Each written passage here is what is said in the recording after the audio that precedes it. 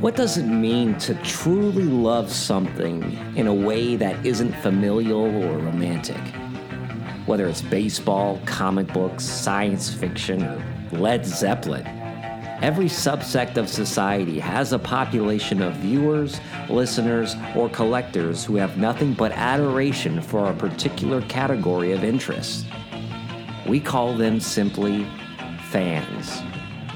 In this 4-part series, the Bonsai Boys, Jay and Travis, turn the camera on those who love unconditionally through the good and the bad, and examine the ins and outs, the ups and downs, the all-around world of fandom.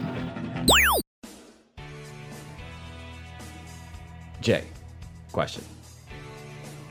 As per cold opens, I thought about this one a good 10 minutes before. Okay. We started talking, so I'm honed in. I'm sharp as a razor. I forgot already. No. Here's my question to you: if you could create a convention, Jay, for a fan group that doesn't have a convention yet, or at least one that you know of, what convention would you create? Where did you want to go to meet with like-minded people, to meet the creators of this particular thing, to mingle, to mix and mingle, to buy some merch that you can't get on the streets or the interwebs? Okay. Talk me through this. What do we got? Okay, I'll talk you through this. First of all... Wait. Take my hand. Okay. Now look Yeah, into my, it's a little sweaty. I'm a little sweaty. Okay. Hold on a Look into my eyes. Nope, we're not playing slaps, Jay. Stop it. Stop. We're not playing slaps. This is serious. What convention? Talk me through it. That's not your hand, Travis. So I don't even particularly like this, but as you're asking me questions, my mind's like flying. First of all, I get nervous now when you ask me these things because the past few times I disappoint you and I don't go in the direction you want me to. You're trying to lead me somewhere and I go, I stray off into the darkness. Not at all. I'm just razzing. This is a good old fashioned razz, Jay. So, as you were saying that, something did come to mind, but it's really strange because I don't particularly. I mean, I like this thing, but I don't love it, and I'm not really into it. And I'm fairly certain this might exist. But before you answer, let me ask you this question. Okay. Would you say you're a fan of this thing? See, when I think the word fan, I think fanatic. Mm-hmm. And I don't think I'm a fanatic, but I do enjoy them. Okay. Let's put it that way. I love that they're in the world. Ooh, I like your pronoun of there. Go ahead, hit me. So, I think it would be cool to have a Lego convention.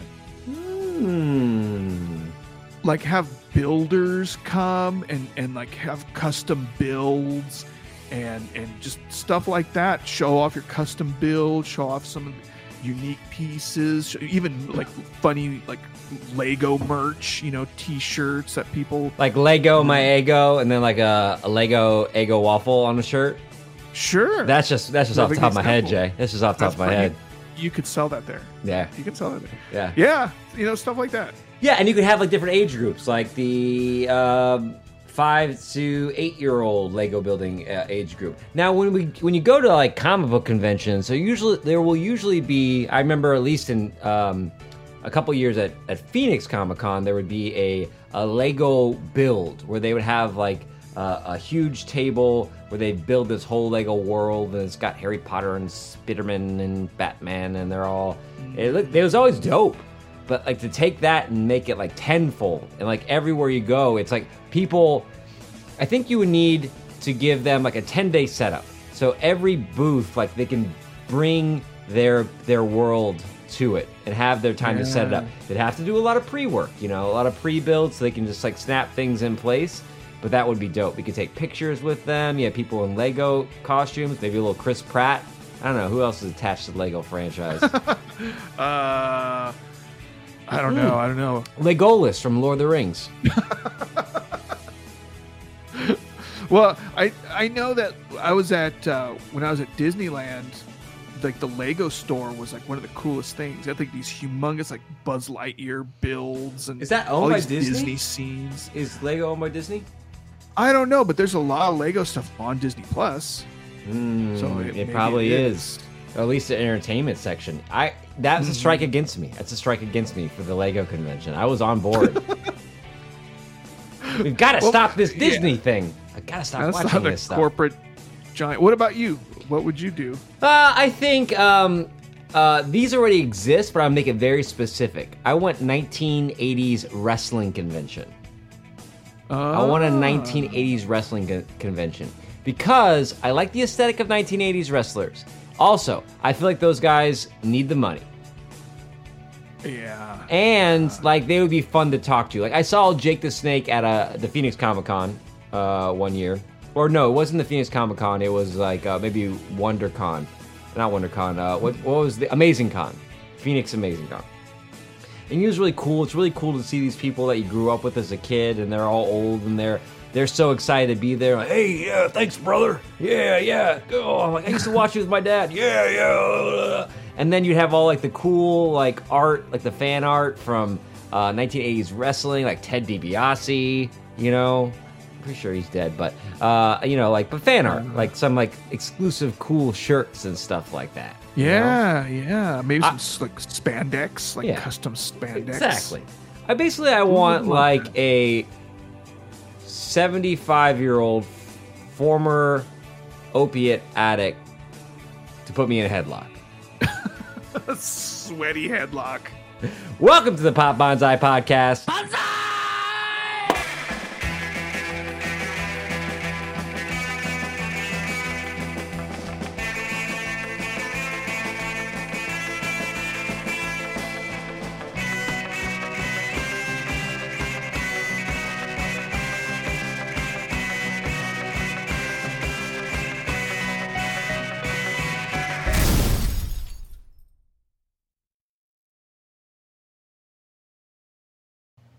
All right, Jay. We got a new set. Baby. Brand new. Cellophane still on. So yeah. Let's tear that open right now. Oh, I love the smell of a new set. You know what it smells like? Potential. Smells like potential. It does. That sweet potential scent. This episode smells kind of like a 1989 Sam Goody store or a Suncoast Video. Ooh, I like Yeah. that. Remember a Suncoast Video, Jay? I do. All Yeah. those overpriced movies. Yeah. The trick was you had to go in there when you were underage, when there was a real slacker working behind the counter, so that way you could buy those R-rated movies.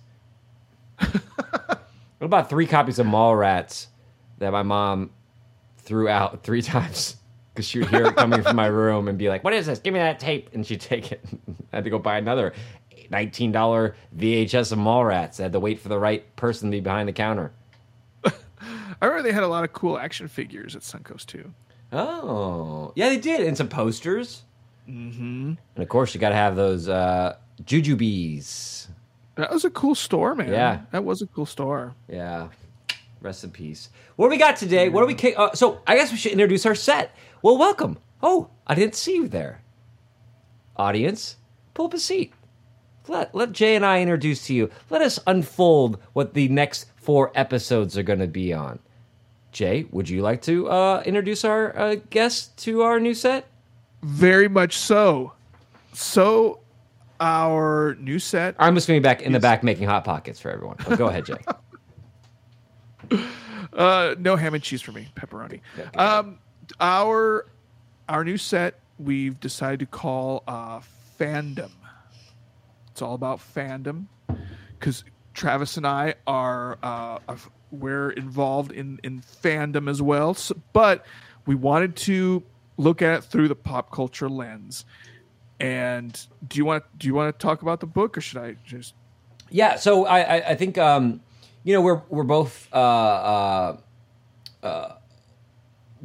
big fans of pop culture and different arenas of pop culture. But this set is all dedicated to fan culture. What it means. Well, let's talk about maybe some things that we want to discover on this journey.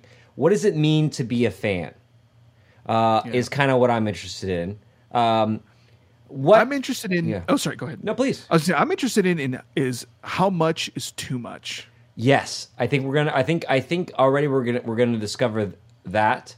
What kind of loyalties are essential, and where do we cross the line? Like as far, and also like. I think another thing is, when do fans, is it positive for fans to start having a say in the art? You know, where should the boundary be between creator and fan? These are interesting questions. I'm fascinated. It's, yeah, Curiosity peaked. Curiosity killed the rat. I might not make it through this set.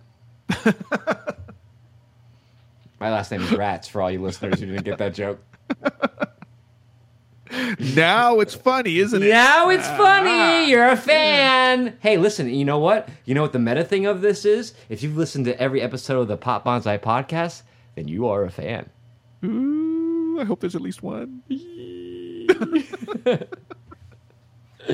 All right, so what do we have today? What are we starting off with? So, I didn't do my research, but we are starting. I did. Would you like me to hit it with like the author and all that stuff?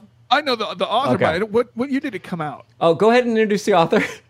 So the author is a guy named I'm literally searching for John. I'm literally searching for John Hughes.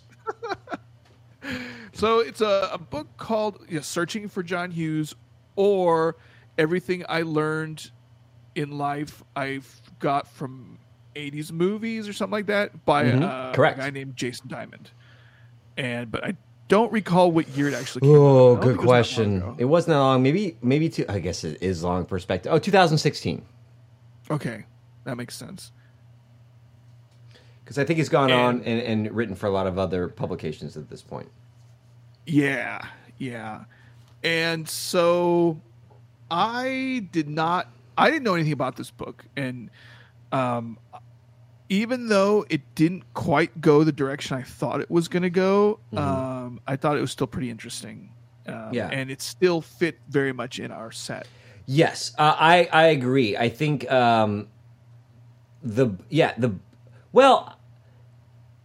we should be clear. The book is called Searching for John Hughes. Yeah. It's not called Finding John Hughes, or Fan of John Hughes, or Everything John Hughes, or John Hughes ? It's called Searching for John Hughes, and that searching becomes the key verb in this title. Because this story follows, it is a nonfiction piece. It really is more. It's less of a biography on John Hughes and more of a memoir about our author Jason Diamond. And he uses John Hughes as a device to give his memoirs, as a framing device for his memoir. So the story follows our writer and protagonist here in this nonfiction piece, Jason Diamond. And it's about his childhood in suburbia, growing up, watching John Hughes movies, being from a broken home, and eventually discovering his talents as a writer and his passion for writing. And it also goes through his moving from his small suburban town into the big city of New York. He grew up in a Chicago suburbs, just like John Hughes. So he has that similarity with John Hughes. He goes to the big city to pursue his career in writing, but he doesn't know what to write about necessarily. Well, I should say that in order to make it as a writer, he's trying to find that big project. And he decides that he is going to write a biography on John Hughes. Now, I think he started this back in like the early 2000s, like this idea has percolated. Mm-hmm. And so the story follows his life as a upcoming writer, but also the pitfalls of trying to write a biography about John Hughes, which ultimately takes us to our thesis here at the end of this book, which we're going to talk about. But that's basically the premise of Searching for John Hughes. Very good. Yes. So I hope you don't mind. I want to start off with asking you about your John Hughes experiences. You're gonna ask Hugh? You want to ask Hugh? What's your experience? Let me ask Hugh a question. So John Hughes, of course. It's funny. I looked at the age of this author. I think he was born in 1979 or 1980. So he is really the midpoint between your age and my age. Like he falls like kind of right in the middle of that. Because I was born in 84. You, Jay, were born in 75. 75. So we have just about that 10-year gap, and Jason Diamond falls right there in the middle. So, so of course, being a kid in the 80s, John Hughes movies were everywhere. I have a 4-year-old sister, so entertainment got brought into the house to watch as a family or with the older sister that was maybe a little bit older than what I would have been watching. Also, it is the 80s, so I grew up overseas. We had one channel that played American shows, so VHS tapes were a big part of our life, especially on the weekends when we go to the video store and rent stuff. So, of course, John Hughes movies came into the house. And so I remember as a kid, seeing 16 Candles, seeing Pretty in Pink, seeing Breakfast Club, seeing Weird Science, seeing all those. Of course, at that stage, not knowing the connection between those. But because those are so popular and because they're being brought into the home, it really kind of set a tone for what movies were. Because John Hughes movies were so popular, it really, I'm like, oh, these are the types of movies these are the types of stories you tell in movies. Later on, I would discover my own generation's John Hughes, like the Richard Linkletters and things like that. But so I don't have John Hughes posters. I am a fan of his work. I am not a fanatic of his work, so maybe I don't, and maybe I'm not a fan. I'm a casual fanatic of his work. I can rewatch a John Hughes movie, no problem. In fact, I just rewatched 16 Candles after reading this book because I was like, oh, let me absorb some John Hughes. Let me see how John Hughes tastes after this amuse-bouche, this palate cleanser. I wanted to see, okay, am I viewing this through different eyes? So I wanted to throw on one, and that was one I'm like, I don't really remember 16 Candles that well. I rewatched Pretty in Pink during the pandemic and Weird Science during the pandemic. But yeah, so I would say that I'm very familiar with his work. When I look up John Hughes on IMDb, you have obviously the movies he's written and then the movies he's written and directed. And there's a little bit of difference between those. John Hughes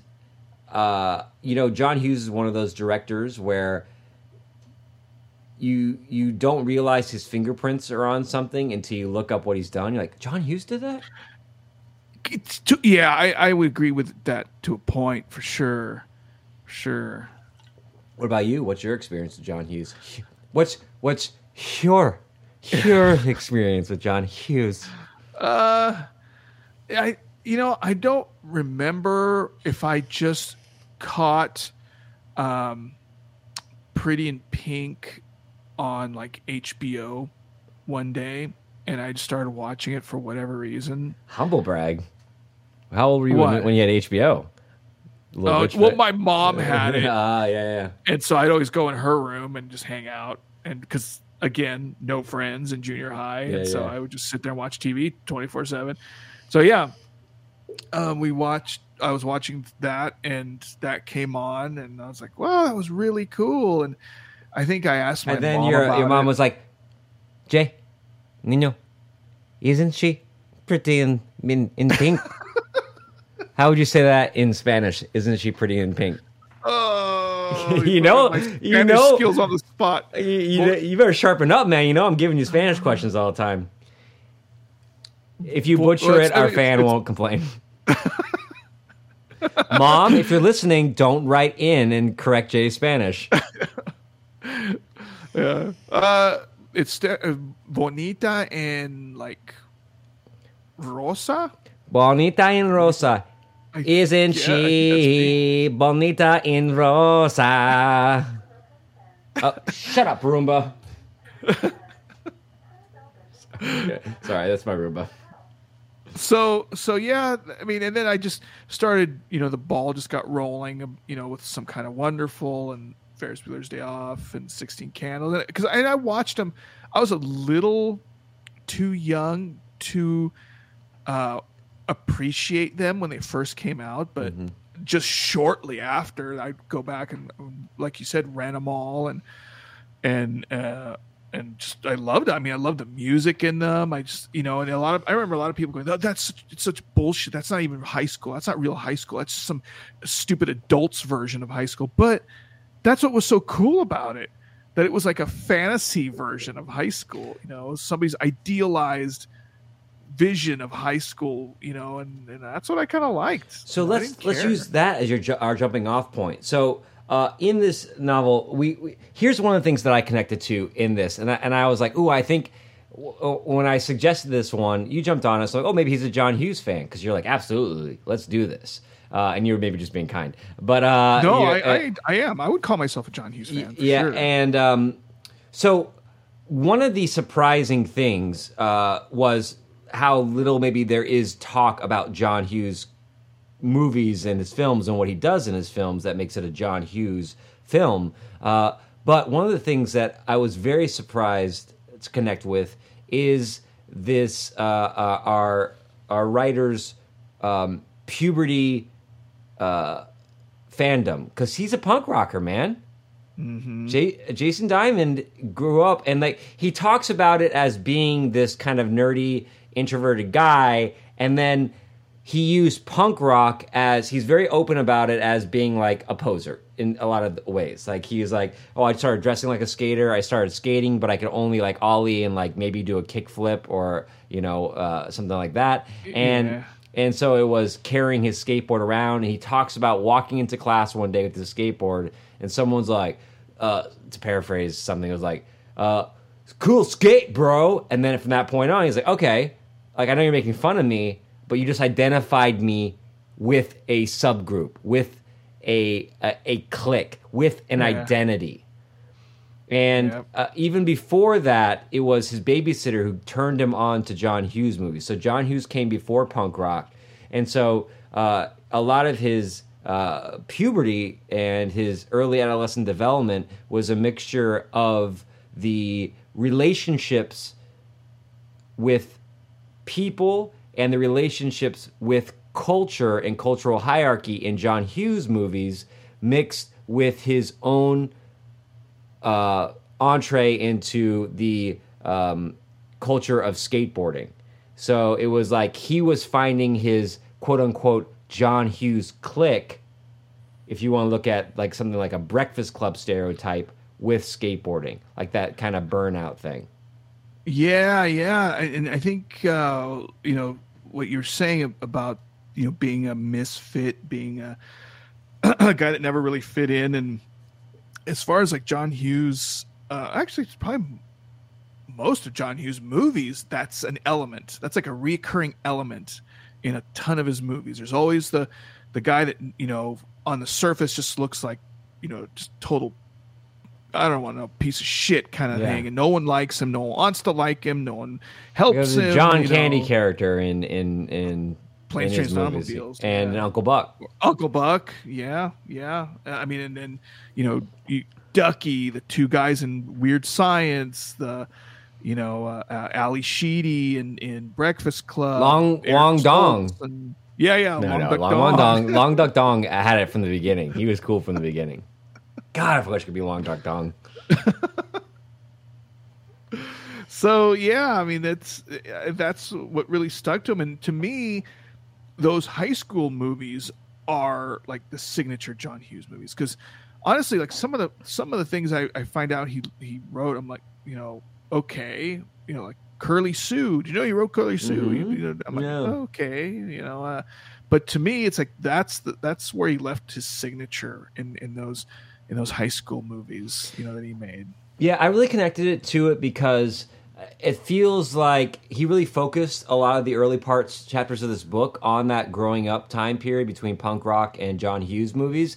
And it made me think about how important it was, not only music and my introduction to punk rock as a aesthetic for me to take on, but also a director. For me, it was like Kevin Smith. My sister brought Mallrats. Oh, the second time I'm mentioning Mallrats home, and I was probably 12. And I watched it, and I watched it again, and watched it again, and then I went and watched Clerks, and then Chasing Amy came out like when I was in like 8th grade, or and then Dogma came out, like maybe around that same time too. And I remember being like, this is it. This is how I want to interact with people. So I was fanatical. Like, I would watch it and I'd want to be those characters. In fact, I would model my behavior off those characters. I would try to put my friend groups in situations where we were somehow mirroring some kind of Kevin Smithian adventure or conversation. I'd always try to steer a conversation into some Kevin Smith type dialogue, I remember learning more vocabulary because I wanted to speak at that. I wanted to be Brody from Mallrats. So I really connected early on to Jason Diamond's fanaticism over a music culture, and then the film representation for his generation of how that plays out and what that looks like in there. So that, to me, and when I got to that part, I was like, "Oh, I think Jay might kind of click in with that same thing of how integral." Being a fan is fun no matter what age you are, but it's fun to be a Game of Thrones fan in your 30s. It's essential to be a Kevin Smith fan when I was 12, because because the Game of Thrones thing is something I chew up, I enjoy, I can spit out. But because of such an early formative years, the Kevin Smith stuff is integral to my outlook on life. Because for so long, like we're going to talk about here in a little bit, I thought life should be and was trying to make life a Mallrats or Clerks or Chasing Amy. These slacker conversations that somehow make you feel better about your place in life. And a lot of this theme of this book is about him trying to manipulate his life to be somewhat of a John Hughes movie when he, moves to the big city, because that's what you do. That's what Molly Ringwald would do after, Pretty in Pink. She would go and move to New York, She would interact randomly with old people from high school, like a Ducky and things like that, and have dinner with them and be embarrassed by things and strive for things. So I really connected to that in this book. Yeah, I totally understand that, and I really like the way you put that about what you were saying about Kevin Smith. It's interesting how, like, it seems like certain generations just have that one artist that really, like, you really connect with. Like, that's my voice. Mm-hmm. They talk like I talk, or they talk how I want to talk. How our friends that it's like, it's just something that speaks to you. And yeah, I'm right there with you with Kevin Smith, dude. In fact, we should probably do a Kevin Smith set. they both went in the same route too, as far as what they ended up doing. When John Hughes later in his life is doing like Flubber and things like that, and you're like, dude, what happened? Cop Out and like He-Man cartoons and that type of stuff. It's there's like 5 essential movies that are like untouchable, and so.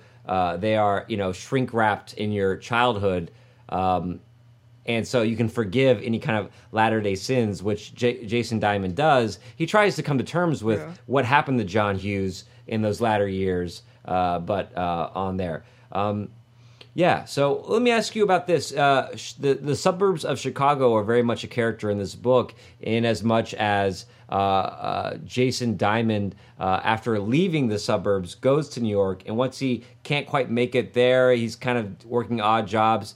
he comes back to Chicago because he has a lead on someone who maybe wants to buy on spec this book he's writing. So he's like, let me go back to Chicago. I can get set up at this job, and then I can write my John Hughes book, visit my old neighborhoods. The idea was to trace John Hughes, but in doing so, he had in finding more about the guy who influenced his childhood, he had to go back to his childhood, and which was a really interesting study, I think, in how a fan works when he physically has to go back. Like you just talked about that Kevin Smith thing. If I had to go back to where I was living and look at those places again in relation to where I am now, so I guess the larger question is, do you think fandom has a shelf life, Jay? Do you think that we should be so precious about what we hold on to that we cared so much for? So no, I'll take my answer. I'll take my answer off air.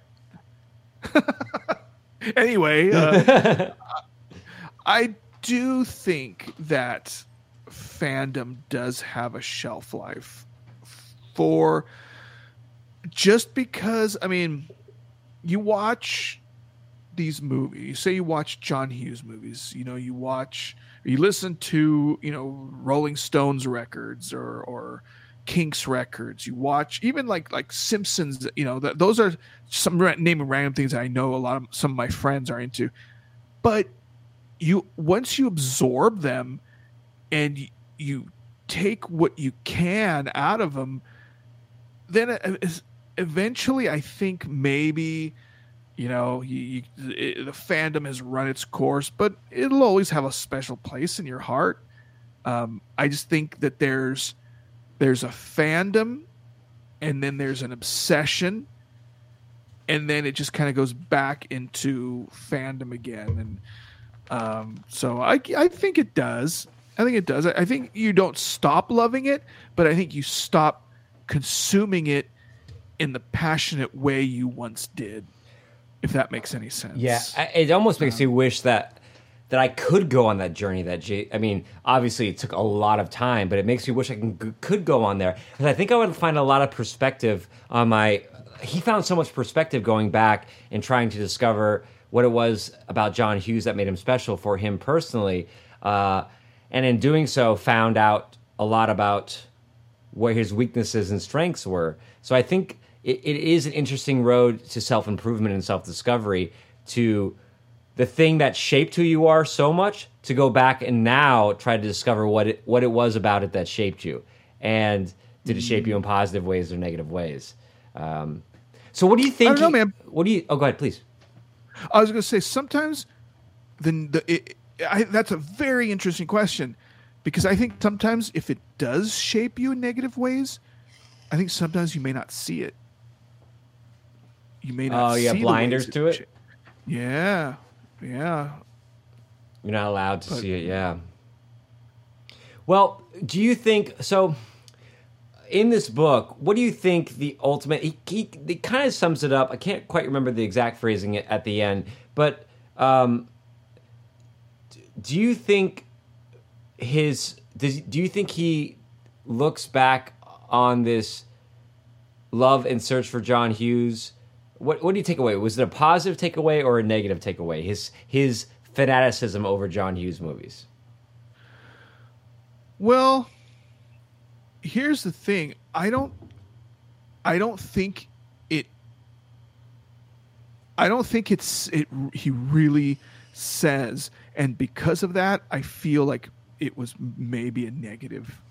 Yeah, I think I think he does say something about, like, towards maybe like the last couple of pages of the book. He talks about, I kept expecting life to be a John Hughes movie, but that's fiction, and you can't expect life to play out like a fictional story, whether it's a John Hughes movie or a Richard Linklater movie or a Nancy Meyers movie. A lot of people get caught up in that romantic comedy fandom where they expect their life to play out like this. and relationships and archetypes aren't as black and white in real life. And it feels like this guy created a lot of enemies in his life because they would be enemies to a John Hughes character.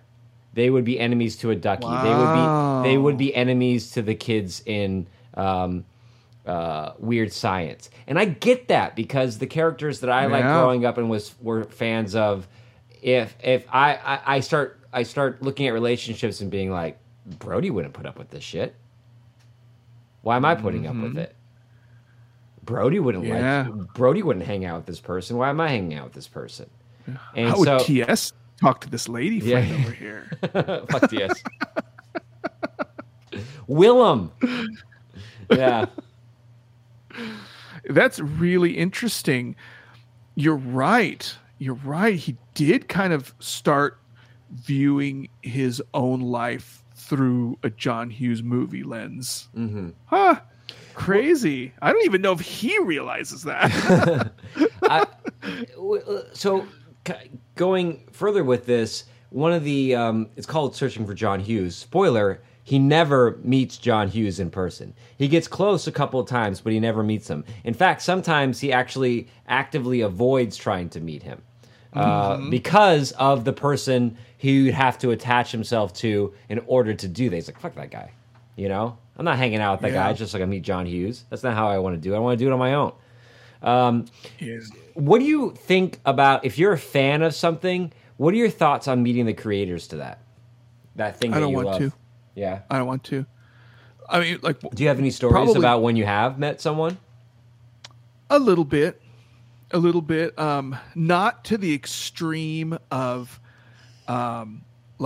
because... So I really like the Rolling Stones. It's probably my favorite band. But if I saw like Mick Jagger... Would you say you're a fan of the Rolling Stones? Oh, yeah, for sure. That's going to be my new question for everything now. But are you a fan? Definitely.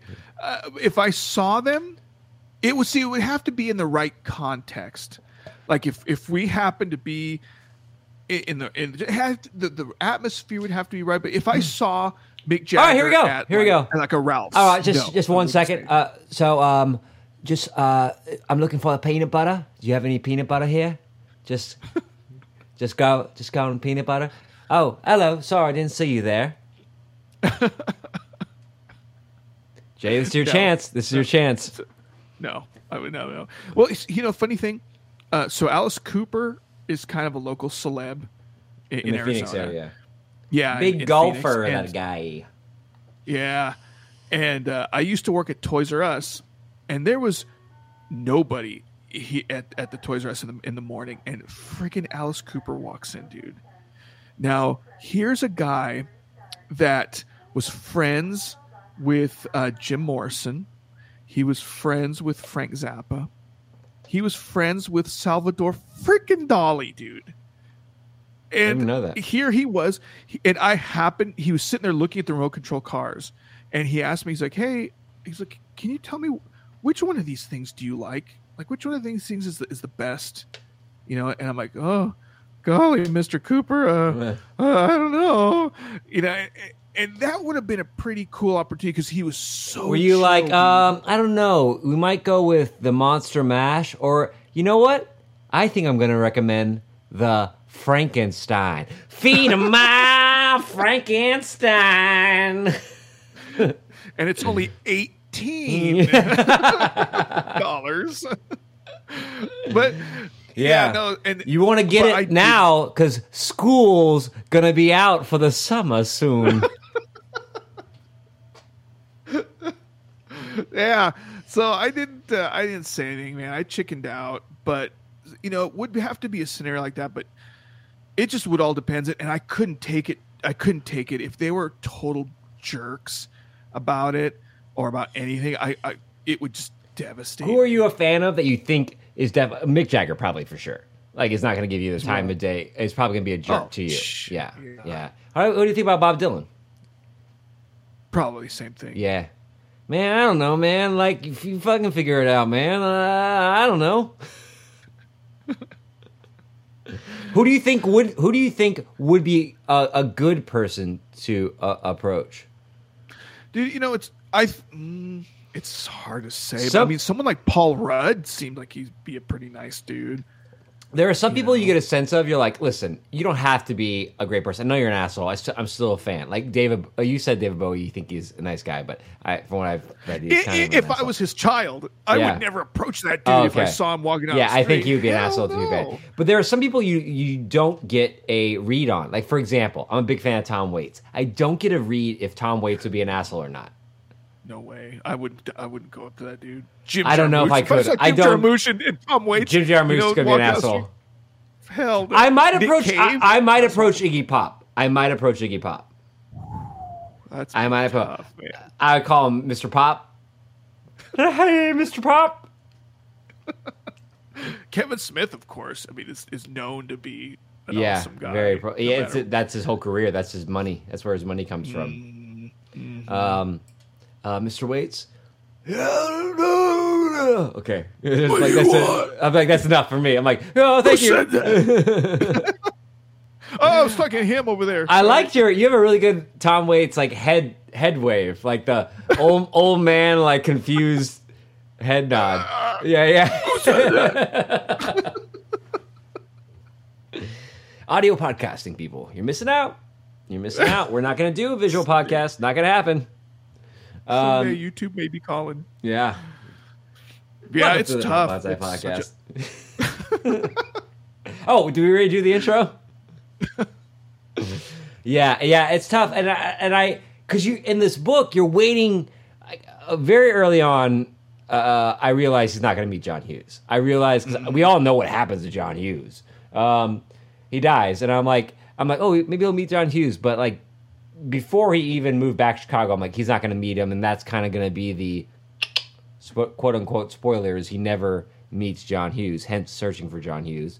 And so once I'm like accepted that, then it was like, okay, what's he learning from John Hughes in this? And he even in looking at John Hughes's life starts looking at John Hughes's politics, because I didn't know this, but apparently he's a pretty conservative guy. And would he have been? What do you think he would have been? What's that word that everybody uses when people don't like them? People shut people down for their politics. Canceled. Oh. He would have been canceled at this point. Well, I mean, they talk about a few choice scenes in his movies, like the Weird Science scene, like the 16 Candles scene. So I watched 16 Candles after it. And it was it held up. It wasn't that cancelable until the part where he's like, the popular guy and the Michael, who's the guy? Anthony Michael Hall. Anthony Michael Hall character are talking in the kitchen, and he's like, I could go in there right now. Like, what are you doing? Michael Hall's like, what are you doing? You got this hot piece number in the bedroom. Yeah, I can go in. She's passed out in the bedroom. I can go in there and ravage her 6 ways to Sunday, something like that. And you're like, but said with such sincerity, like, this is what people do. Like, it's totally acceptable. And, like, Michael Hall character, the one you're supposed to like, is like, why aren't you doing that? Or the fact they put this drunk girl in the car and use her as, like, a Weekend Bernie's prop for, like, the third act of that movie. We're supposed to think it's sweet that she wakes up and realizes, hey, this little horny skis ball is kind of sweet because he didn't rape me? Like my boyfriend was threatening to? And now the boyfriend is the romantic hero at the end of the movie? So he's going to go and potentially do the same thing to Molly Ringwald, America's Sweetheart? Yeah, that stuff would get canceled, but I think he gets a pass from when John Hughes passed.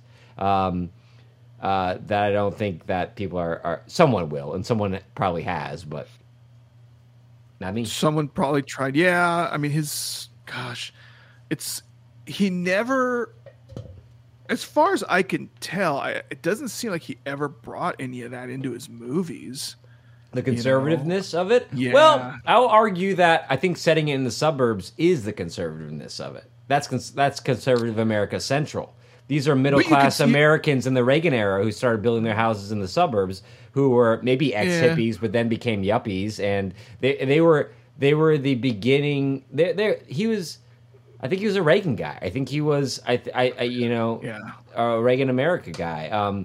Not a conservative like a Proud Boy like you would think of today. I don't think he would agree with those politics. I think there's enough liberal artistic ideas in his art which would make me think that he would not be a fan of what's happening with the conservative culture today, nor would he be a fan of what's happening with cancel culture today either.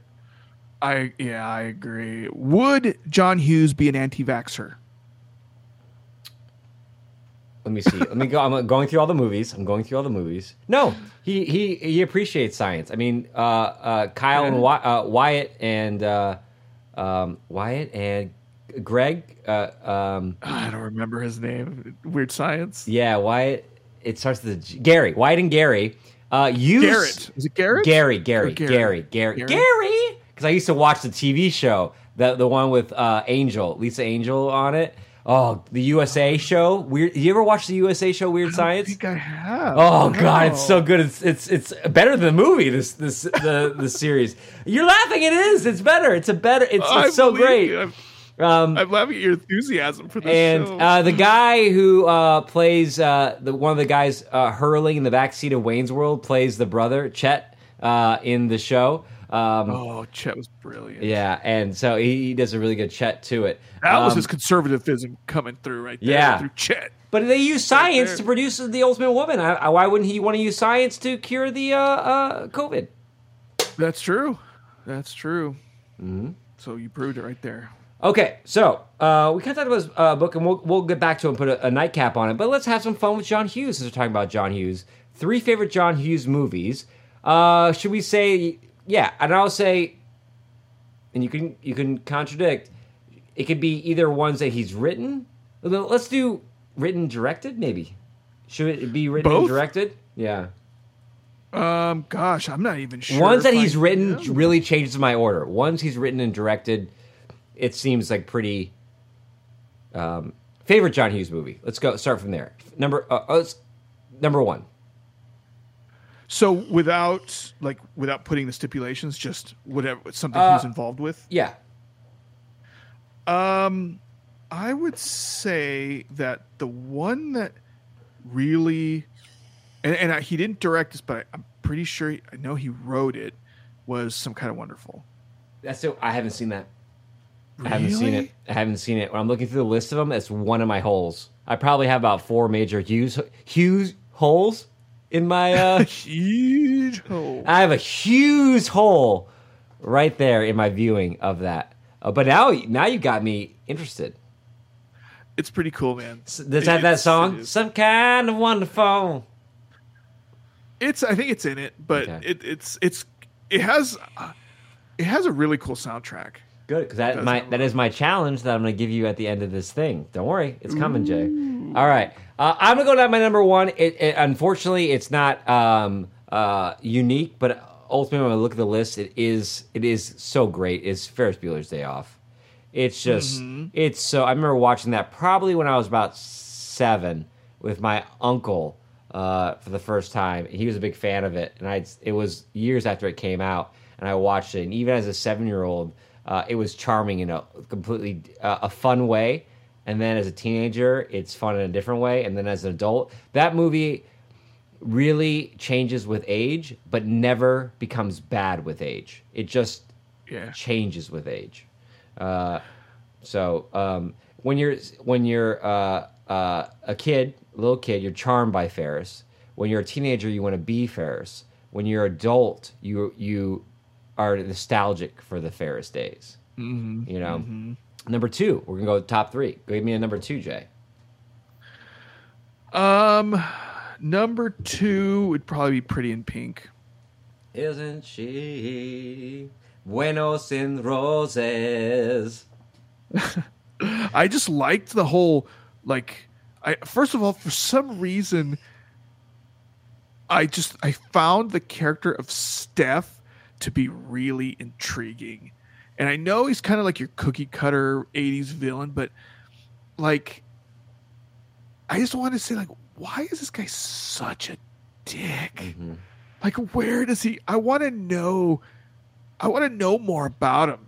I want to like just, maybe a part of me was like, he's such an asshole. He's such an elitist jerk that if I could be his friend, that would really mean something, like I would be accepted in the inner circle kind of thing. Mm-hmm. But yeah, that whole world of and the record shop, like I wanted to work at a record shop like Andy's. Yeah. It does have stuff that would like it. I was going to say, it reminds me of like what, I forgot who wrote Empire Records, but it kind of reminds me of that really kind of, it's the coolest of his teen movies as far as stylistic, I think. My second would be A Weird Science. Love it. Really? Love I do like it. I do like it. Even the Robert controversy. Downey Jr.'s character is so damn fun. Dude, underrated role. As a kid, I love the magic of it, all the magic parts, and the magic parts. Look at my eyebrows, Jack. Boy, and I love the two boys, especially Wyatt, who I think is now a professor somewhere in Texas. He's been a professor for a long time. Yeah, so the students like, you're Wyatt. I think they have great chemistry. I think that the Wyatt character is an unknown, and we don't see in other stuff, so he just exists kind of like in the weird science world. And I actually do love the very controversial scene where he gets like drunk. He's like, "Yo, man, you got to daddy." Yeah. Would you call me on the phone? All right, so for the third pick, I want you to pick something that is a more obscure John Hughes movie that you think people should watch. I think we're going to have the same one. That's interesting. Something that I think people should watch.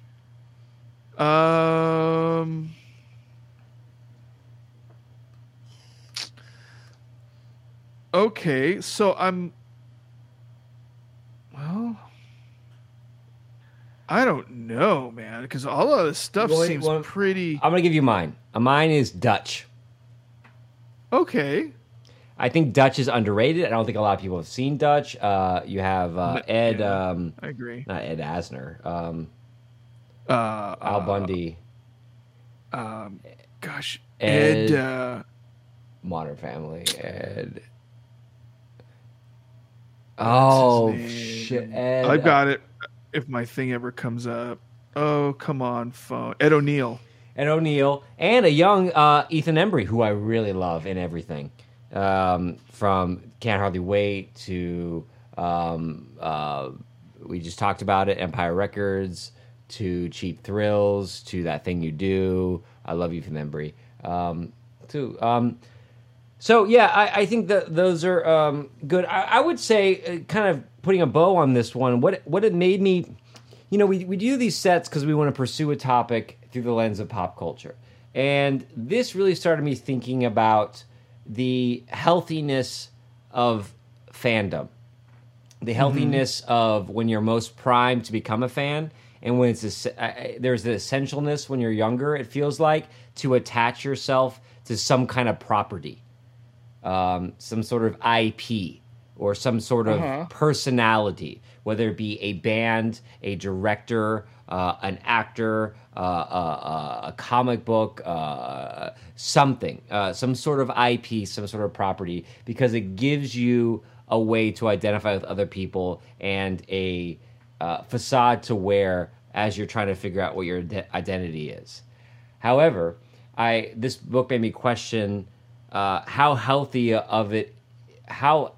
now that I'm older is it to hold on, because now we call it nostalgia. Nostalgia is a way of talking about fandom in a way that's like, oh, I'm a huge fan of that because I'm nostalgic for that. And it's almost a way of distancing yourself from like, well, is it nostalgia, or are you still like a fanatic? And should you still be a fanatic about this? Should you move past it? Should you have outgrown it? Appreciate it still, but if you haven't outgrown it, if you're still looking at life through the lens of that thing that you love, is it a positive aspect to your life? And these are the questions and things that this book raised for me. And I think it did a really good job of that. Now, it's not the greatest, thrilling page turner of all time. It doesn't deliver on some of the John Hughes stuff. If I was the editor, I would say when you get to a major scene, crossroads in your life, compare it to a particular scene in a John Hughes movie, and before you leave that, talk about the filming of that scene and some cool tidbits that you uncovered in your research. Bring in some of that John Hughes research that other people might not know, and pepper that in, so then it becomes, you can enjoy it as a John Hughes subculture thing, and also a memoir. I think it's a great memoir. I don't know if it's a great John Hughes book. I don't think that was his intention, but I think that could have been another level that could have been added to it. Yeah. So if we're kind of going on, if we're getting on the subject of critiques, one of the things that I kind of think was missed is I would have liked to have gone into some of his life a little bit more. Like, he talked about John Hughes or the Jason Diamond's. He talks about his, because like you mentioned, so this really wasn't a John Hughes book, it wasn't really a John Hughes biography, and sometimes I get the sense it kind of wasn't fully a Jason Diamond memoir because, and I'll tell you why. What happened to his mom? Did he ever reconnect with his mom? How did that fall? How living in New York, what was it like? Take me into some of those bars. Sometimes I feel like there wasn't enough nuance in there. It's like I wasn't fully engaged in it, and I don't know if it's just I don't know if he did that on purpose, but it seemed like there was a lot of kind of general, a lot of surface descriptions, tiptoeing a lot around of stuff. Yeah, and there were some things I'm like, I wish I knew kind of this stuff a little bit more, but that's the only thing I kind of found. I mean, what did you think? What did you think? Yeah, about no, I that? agree with that. I agree with that too. But I don't really want it to be longer than it was. So it's about subtracting stuff to get that stuff in. I think there were some sections of his life early on, like in his broke down druggy years, like when he's living with his English teacher, that maybe went on a little bit too long. That could be substituted out for some more Hughes stuff or some more. See, I liked that imagery stuff. Oh, I liked it, but I don't want it to be longer than it was. So if he takes stuff out, that he spent a lot of time on that. So yeah, I think it was, a great starter for this talk, and it also created my playlist challenge for you. Wait! Before you tell me that, I want to name my John Hughes movie. Okay, that was so. One of the things a little more obscure, and a lot of people don't agree with this, but I'm a big holiday movie fan. I know you're not, but I really like holiday movies, and one of the movies that I like of his that's a little bit more obscure is his version of Miracle on 34th Street. I've seen it. I like it. I like, some of the older versions, of course, but I heard his version was terrible and people panned it left and right. And then I watched it a few years ago. I'm like, this isn't that bad. No, it's actually pretty good. Little girl who played like Matilda back in the day, I think. Yep. Yeah. And so I liked it, and that's the one I'd recommend if you like holiday movies. That is the wrong answer, but I appreciate your input. That's right. The holiday season is coming around, so if you listen to this podcast and want to watch John Hughes movies, that's a good one. So here's my challenge to you, and we can manipulate it. So because I have a couple ways to go around it. Okay. Either we can pick an iconic John Hughes scene, like the raising of the fist and the hey, hey, hey, or the end of 16 Candles, or the computer, the weird science song from the making of the woman. We could pick a scene and each rescore that iconic John Hughes scene, or we can each pick our own scene and then rescore it. I think it's more fun if we pick the same scene. Okay, I like the John Bender part at the end of Breakfast Club. Yeah, I think it is. It's probably the most iconic. It's probably the most iconic of all his movie scenes and the most iconic of all his songs. I mean, and it is perfect. Like, you almost don't want to touch it, but we're going to. So, listeners, if you tune in to all 4 of our sets, or you just tune into this one, and then you want to skip to the playlist one in a couple episodes, we're going to go through all our songs about fandom. Yes, of course, we will do that. Jay will pick 7, and I will pick 7. But our last 2 songs will be the rescoring of the John Hughes seminal classic, Breakfast Club. Oh, that's good. That's good. And I'm going to make a call right now, Jay. I'm making all kinds of calls. I got you for the rest of your natural born life, Jay. Next week, next episode in our fandom set, Detroit Rock City. Gotta lose your mind in Detroit. That's right. We're watching Detroit Rock City, y'all. We're going from John Hughes fans to the Knights in Satan's Service fan. I'm talking about the hottest band in the world. Kiss, baby. Kiss. All right. Yes. So The if demon. you are either a Kiss fan or an Edward Furlong fan, tune in.